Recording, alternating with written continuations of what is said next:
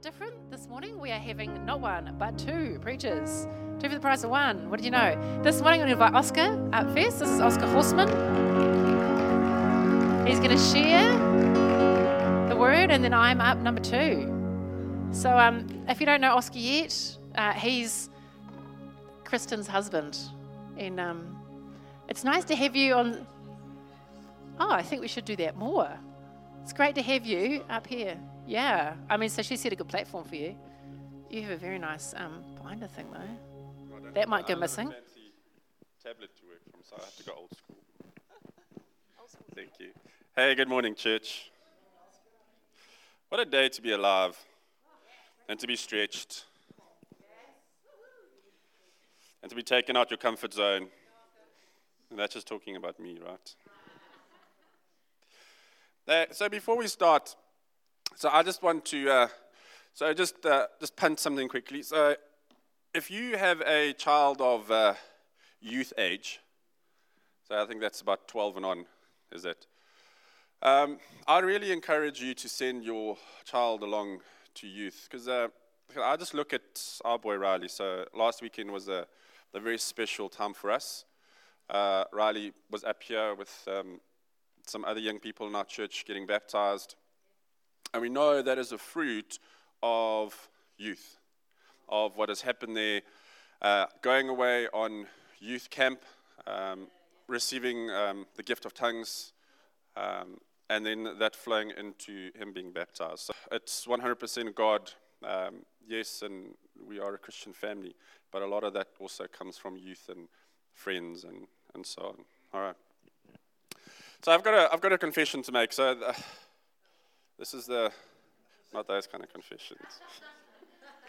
Dave did give me a 15-minute time limit.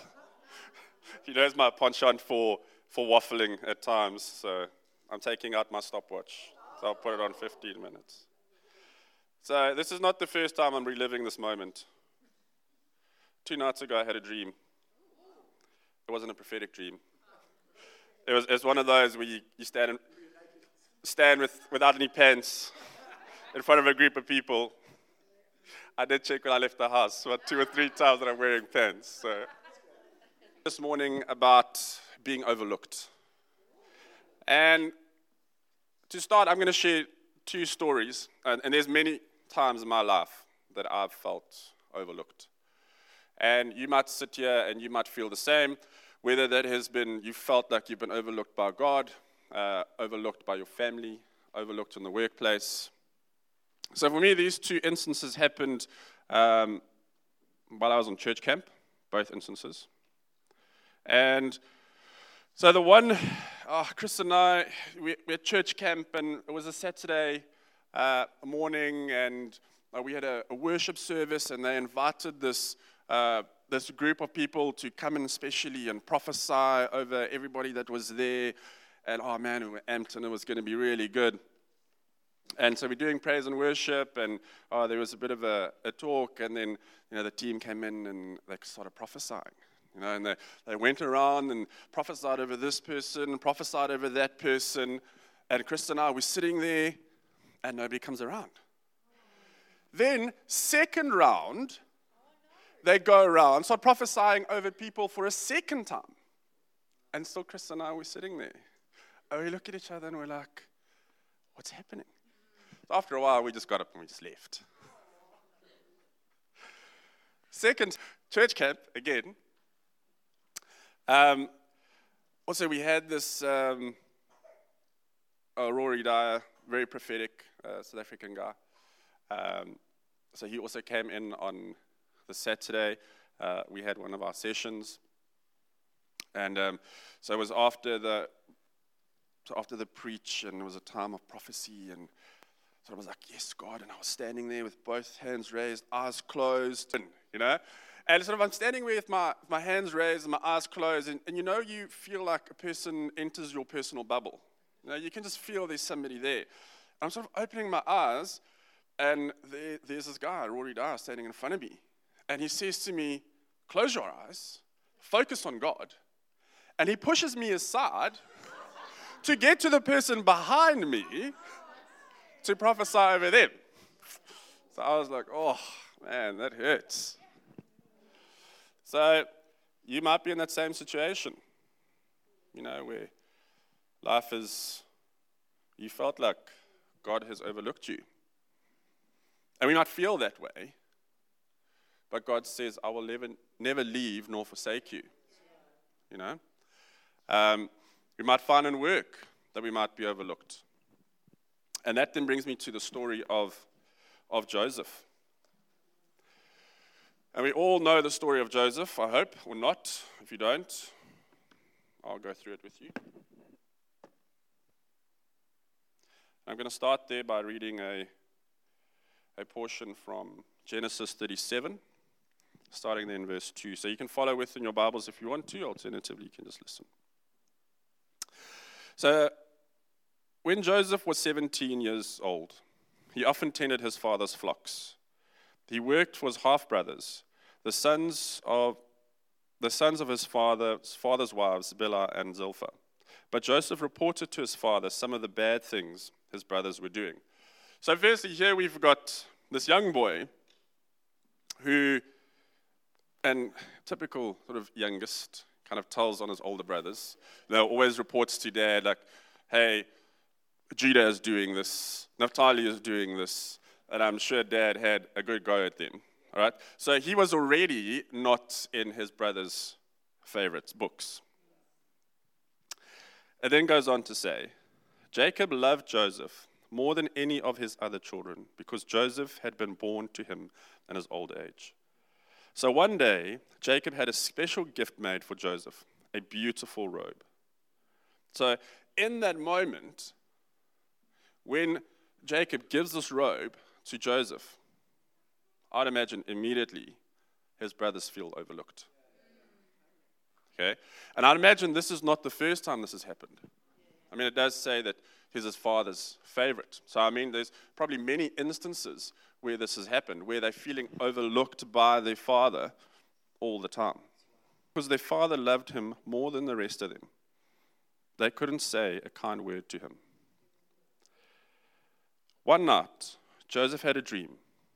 And when he told his brothers about it, now I imagine, and I'm taking a lot of creative license here, being the youngest child, having this beautiful robe on, I'm sure he would be like strutting around, sort of waving his robe, and then like walking over to his brothers and be like, hey, I had this dream.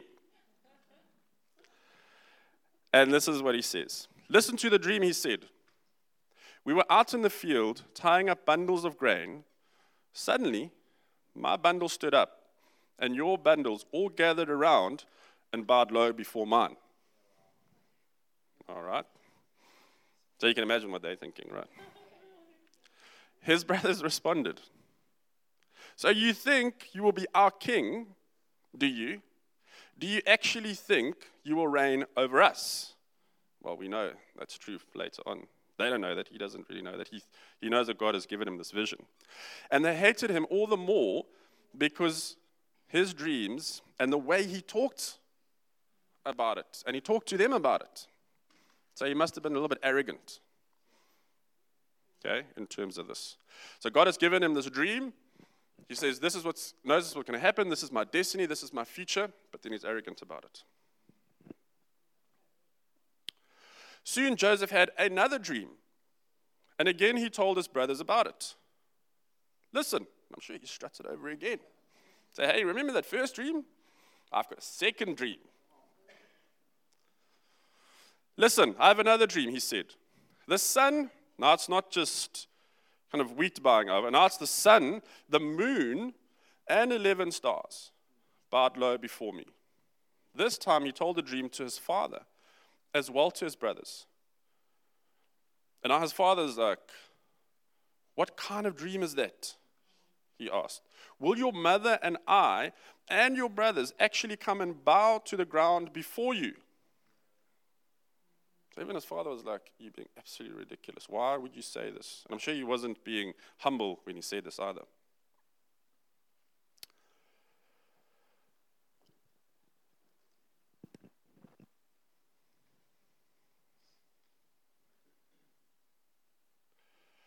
So the story goes on.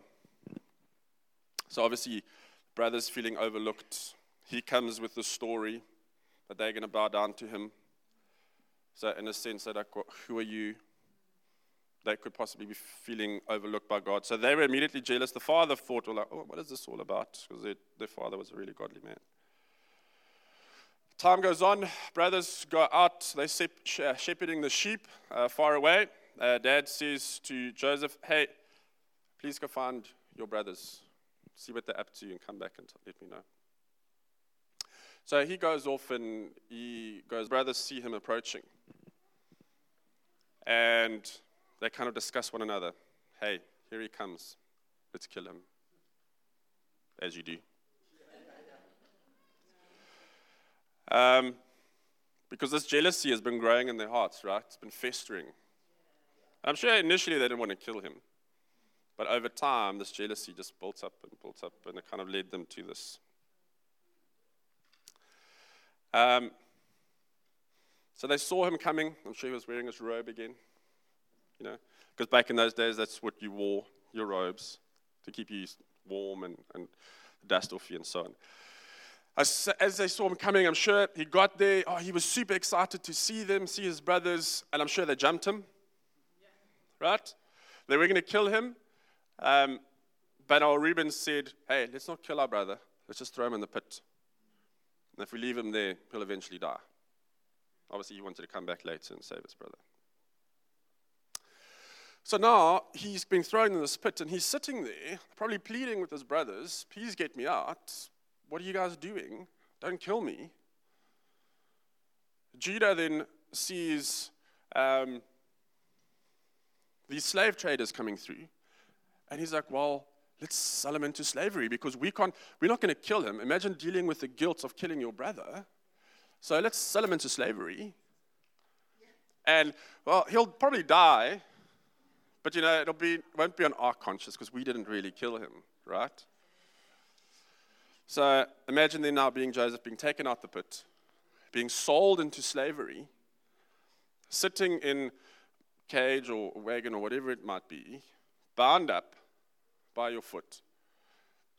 Commentary says this 30 days. So imagine sitting for 30 days as a slave, being treated like luggage, being treated probably worse than the animals that were there. And what must have been going through his head? So God promised him this. And maybe at some stage he did think, but God, you said to me, this is what you showed me. But here I'm sitting in shackles being treated like garbage. And I'm sure at that moment in time, he must have felt overlooked by what God has said to him. And he couldn't see a way out. We then pick up the story there in chapter 39. From verse 2. Oh, sorry, a little bit before that.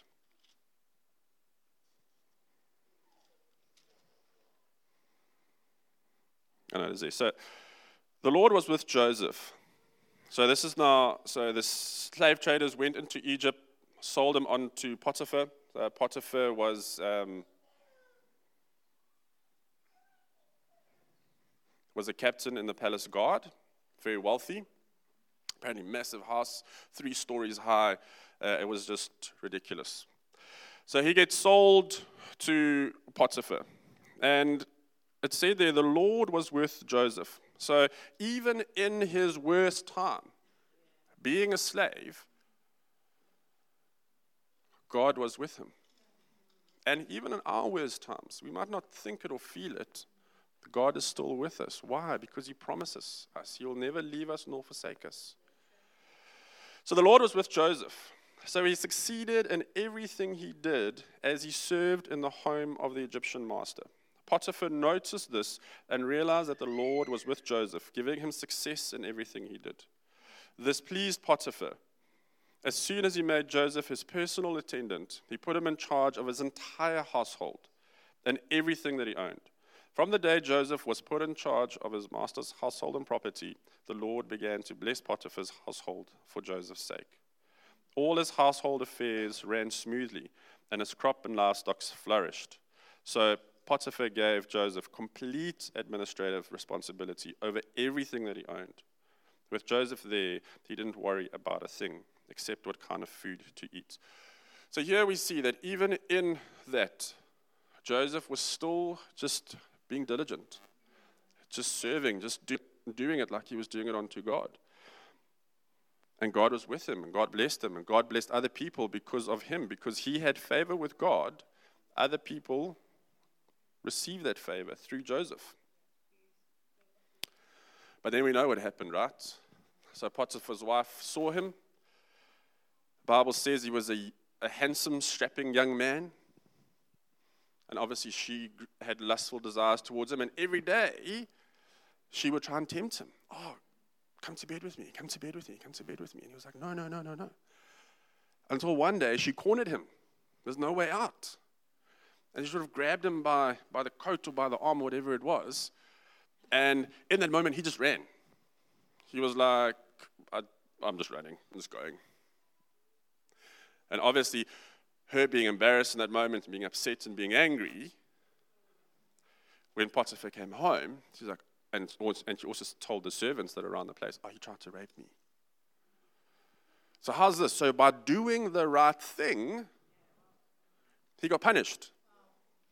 How hectic is that? Now maybe you're sitting there and you've done the right thing in your life, and you've gotten punished for it, and you felt overlooked. Hey, you're not the only one. There is a light at the end of the tunnel, though. So Potiphar comes home, wife tells him the story, he gets chucked in jail. So there he's sitting again. So he progressed. He was like, oh, things are going really well. And doosh, got knocked down all the way again. Prison. While in prison, the warden, and again, Joseph just kind of gets on with things. He just does the littlest things. Does it like he's doing it unto God. Just faithfully serves. And the prison warden, he sees this, and he sees there's something of a blessing on him. And eventually, he puts him in charge of running the prison. Imagine that, a prisoner running the prison. And but again, that's just about being in the worst situation, doing the littlest thing. Doing the little things as you're doing it to God. And it builds and it builds and it builds and it builds and it builds. Then he meets these two fellas that got chucked into prison. So Pharaoh's chief cupbearer and his chief baker.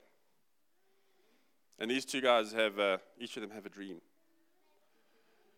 And Joseph kind of hears this, and he's like, I can interpret this, but not through my own strength, but because God has revealed it to me. And he says to the chief cupbearer, in 3 days you're going to be restored, and you're going to be back in the palace doing your thing. And he tells the chief baker, well, sorry, you're going to die. And that's what happened. 3 days, the cupbearer got raised up. It was a big banquet, put in charge again, executed the baker. And I'm sure there was a conversation at some stage, Joseph, I will remember you. I'll remember what you've said, and when I get out, I will tell Pharaoh of you. Well, that's not what happened. He forgot about him. So got released back into the prison, and it said for 2 full years. For 2 full years, he was sitting in the prison. And probably at that time, having heard this conversation, waiting, I'm sure he felt overlooked again. But then Pharaoh had some dreams of his own. And it said to his wise men, are you guys able to interpret, this is the dreams I had? And they said, well, we don't know. And then the chief cupbearer heard this and was like, hey, I know of somebody. There's this guy in prison. When we were there, this dude and I, we had those dreams. And he was able to interpret it. And guess what? It was actually true, what he said. So Pharaoh was like, go get him quickly. Tells what the Lord has revealed to me. There's a famine coming. And so on. It's going to last for 14 years. And in that, Pharaoh's like, oh, who's a wise person that can manage this whole thing for me? He looks around and people are just kind of shrugging their shoulders, and he says, well, surely there's no wiser man than Joseph. And takes him from prison and puts him in charge in the palace. And he doesn't just put him in charge of the palace. He puts him in charge of the whole of Egypt. So apart from Pharaoh, he was probably the most important man in Egypt at that time. And then we know how the story goes. In the good years, he gathered all the grain and so on. Famine came around. He was fully prepared for it. People were able to buy grain and so on. His family knew it was coming. They knew there was grain in Egypt. So the father sent the brothers to go buy the grain. And in all of that and everything that happened, at one stage, all his brothers were in front of him, kneeling down. And from at that moment, the penny dropped. Because I'm sure that when he was in the palace, he didn't think, oh, one day my brothers are going to come. I'm going to be here. They're going to come in front of me and kneel down. I'm sure he didn't think that was the moment. But when it happened, I'm sure the penny dropped. This is the moment. This is what God has revealed to me. And then if we follow the story through, God put him in that position to look after his family. Because they moved from where they were, lived close by. He was able to provide for them. And the generations that went through there. And I'm sure with our promise, I know things for my life. And so when I'm saying these things, I'm not saying it to you. I'm saying it more to me than anything else. That there are things that God has promised us that we feel it's not coming to fruition. It's like, God, where are you? Why are you overlooking me? Why is this not happening? And then all of a sudden, something will happen. And then that penny will drop for me. Oh, that is that word God gave me. Or that is that scripture. Or 20 years ago when God said this. Now for Joseph, it took 13 years from when he saw those two dreams to when he was sold into slavery to when he became one of the most important men. It takes a while. You know, God's timing is not always our timing, but we always want to rush it, right? I'm also very impatient. Like popcorn, 2.5 minutes, bam, done. God doesn't work like that. Okay, he's not a microwave.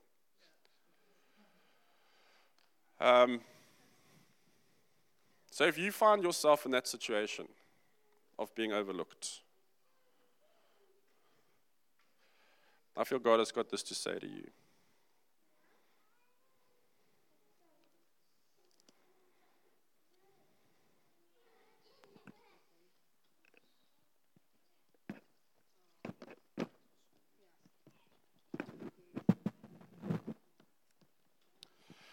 So this is, I'm sure you might have heard this famous scripture. Jeremiah 29, verse 11 to 12. For I know the plans I have for you, says the Lord. They are plans for good and not for disaster, to give you a future and a hope. In those days, when you pray, I will listen. So God is saying this to me. He's saying it to you. I see you.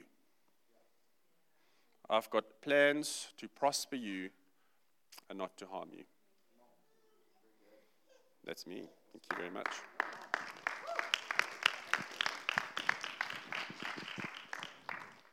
Thank you, Oscar. Oh, it's so good because it's so easy to feel like when you're in that prison space, the overlooked space, that God is somehow distant from you. But he's probably closer, I think, than that in those moments. Well, I've just got a crumpled piece of paper, but it's not a competition, apparently.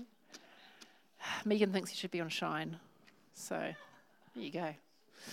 Hey, I want to share to you some thoughts today about what it means to be blessed. I've been careful recently in using the word blessed because I've just recently finished my PhD and started a new job, and I've a couple of times has said the same thing in an email to someone. Oh, I'm just feeling really blessed that I've managed to finish my PhD and get a job was actually, that's not normal to walk out of a job, a PhD and into a job, let alone the job which for me is a dream job. Because I'm aware that in saying, I'm feeling, aware I'm so blessed in that, and am I saying of my other friends who have finished their PhD and are the limbo land of unemployment, that they're not blessed? I say, and I've gone with fortunate, feeling really fortunate. And I think, well, really, is that kind of the same thing? Maybe I'm overthinking it a little bit. Maybe I am. But I'm writing to theologians and I'm emailing, so we're known for overthinking. But it's not the same, because fortune is like a impersonal, this universe has been kind to me kind of thing. But when we talk about being blessed, we're talking about God blessing us, God, a person who blessing us. It's just not a force, it's a person who blesses us. And we can see God's purposes in what he's doing. We can see his favor, we can see his blessing. But we've got to be really careful about being simplistic about it. There's a hashtag so blessed. I think I've used it before, but I may have got on Instagram this morning just to see, what's hashtag so blessed? There's some lots of lovely people posting pictures of their babies, super cute. But then I also saw a lot of posts from some woman who's just I don't know if she gets her husband or her partner or her friend to take photos of her. I think she's Spanish, just looking hot in places, and hashtag so blessed, clothes by whatever. I'm like, is that why you're blessed? It's really easy to talk about being blessed in a way that is just I look good or I feel good, and therefore I'm blessed by God. But when we think about what it means to be loved by God, that's not really what it's about. There's one of the meanings of to be blessed is the idea of benediction. And that means to speak well over a person, to speak good things over a person. I think the ultimate blessing has got to be over Jesus, what Father God said over Jesus at his baptism. And we talked about that last week when we baptized 3 young people. That I'll read it to you, Matthew 3. It says, as soon as Jesus was baptized, he came up out of the water, and at that moment heaven was opened, and he saw the Spirit of God descending like a dove and alighting on him. And a voice from heaven said, this is my Son, whom I love, and with him I am well pleased. And the voice from heaven, the voice of Father God, said that over Jesus before he had done a thing.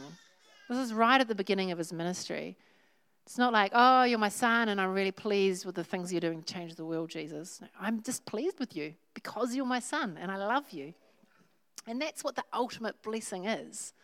But then we think about Jesus' story, and we know how it goes, what's coming up next week. You it didn't actually always work out, are you? It's very different to being so blessed. And I guess I really want to encourage us to be thinking about the very secular way that we might want to think about blessed as just, I've got good things, or I look good in these clothes. Those are the things of earth, and we're supposed to set our mind on the things of heaven. Colossians 3, 1-4.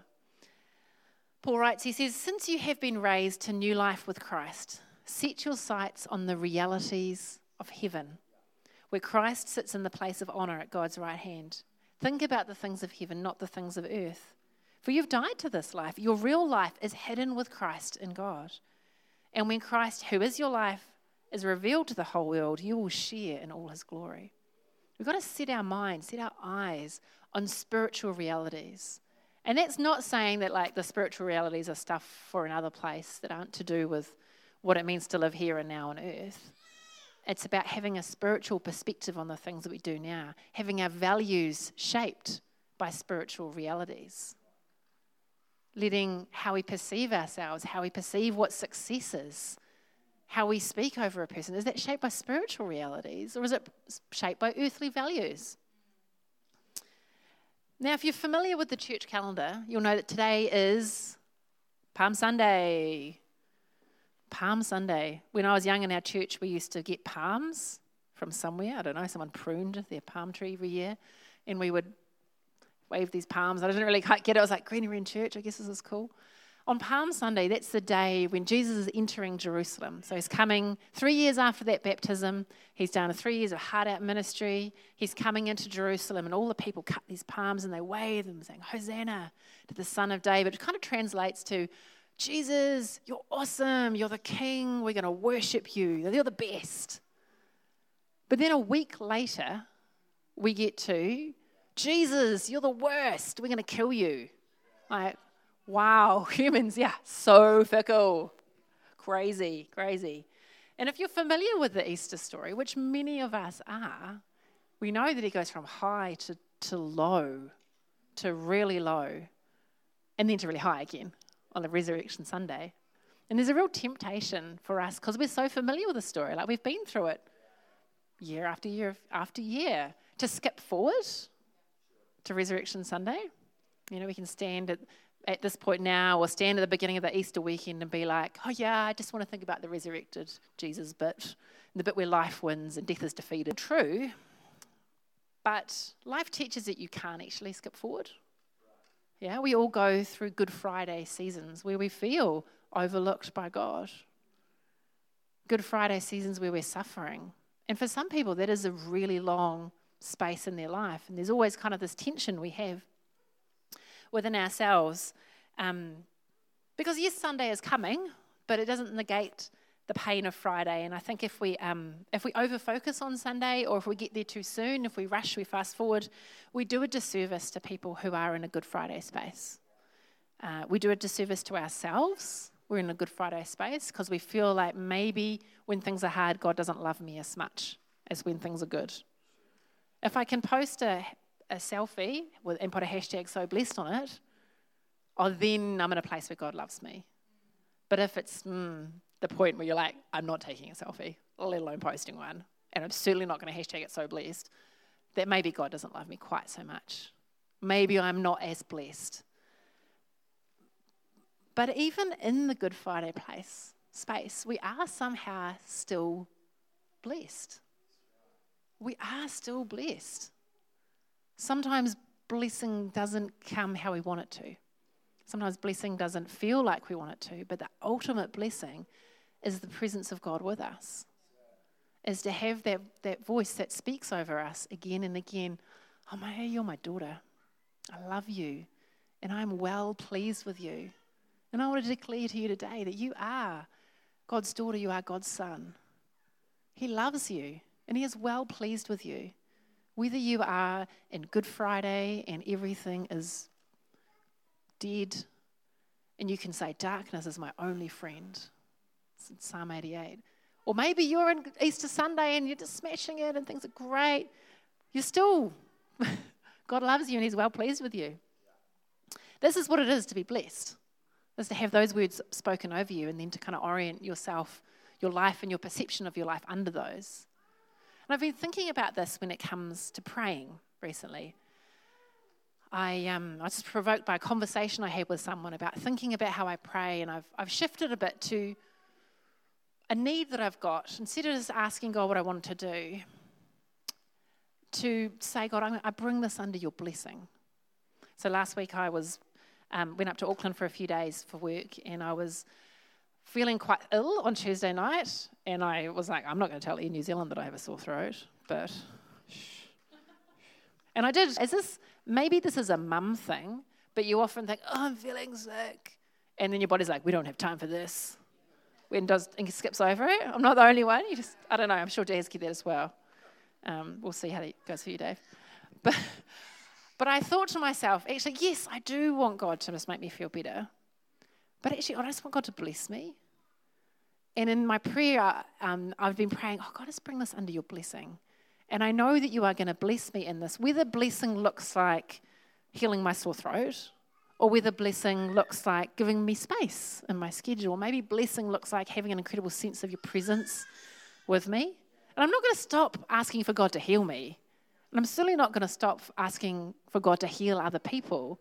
But in a broader sense, I want to pray that people are experiencing the blessing of God. Because you can have all the things go right for you. You can be in perfect health and just financially secure and great, but not live under the blessing of God.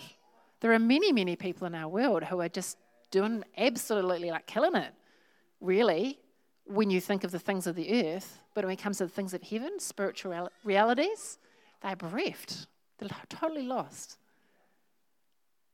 And so I don't know, I feel like I'm sitting in this tension, this space. And that's particularly a leading up to Easter thing, where we would go from, yeah, to, oh, gosh, I don't know about this, to, oh, my gosh, this is so bad. And then Holy Saturday, we're like, oh, what even happened? I thought this was going to be this, and now I'm totally lost, to the surprise of Easter Sunday. And I'd really encourage you, as we go over the journey of this Easter week, to help yourself to walk through those spaces. Read through the Passion.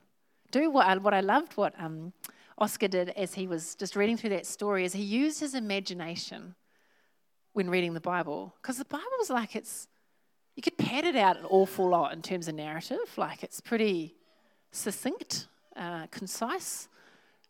To use your imagination. Like, let's read through the Passion narrative this week, whatever gospel you want to choose it from, but take some time over it and imagine what it looks like. But I want to give you an opportunity to respond to the thought I've brought this morning about to bring your whatever it is under the blessing of God. Because I'm pretty sure that each one of us today are sitting here with something that we need from God. I mean, if anyone is just like 100% living the dream, then that's great. I'm so pleased for you. The rest of us have... I just want to lead you in a prayer around this. Maybe close your eyes as it helps you get distracted. If you're dealing with kids, just close one eye. Keep an eye on them. Or just close both eyes and just let the Lord look after them. It's my parenting policy. And just bring to mind, what is something you think, oh gosh, I really need this from you. Maybe it's a physical need. Maybe it's a financial need, an emotional struggle. Maybe it's something that is just, you woke up and today it's an issue. Or maybe it's been an issue for a long time. But let's bring those before the Lord. Let's pray together.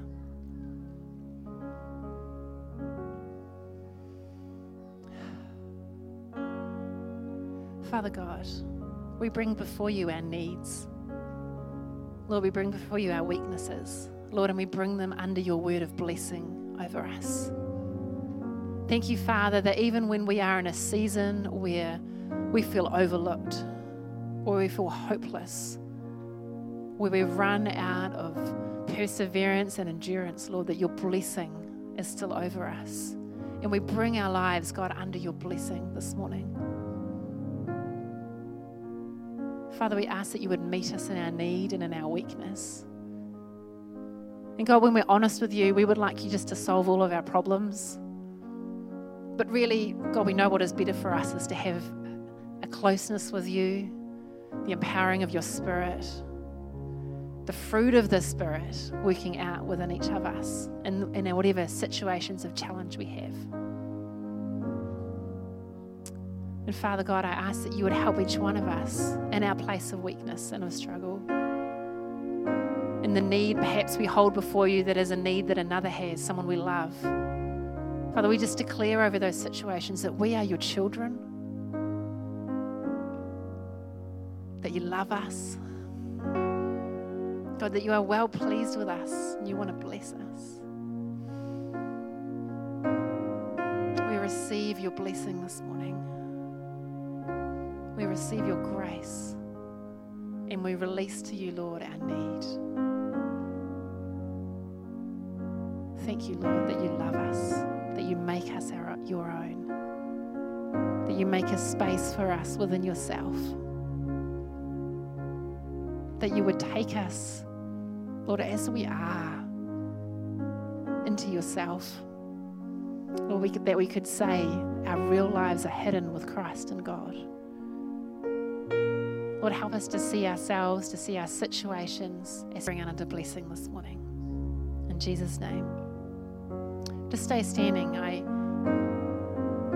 want to give people an opportunity.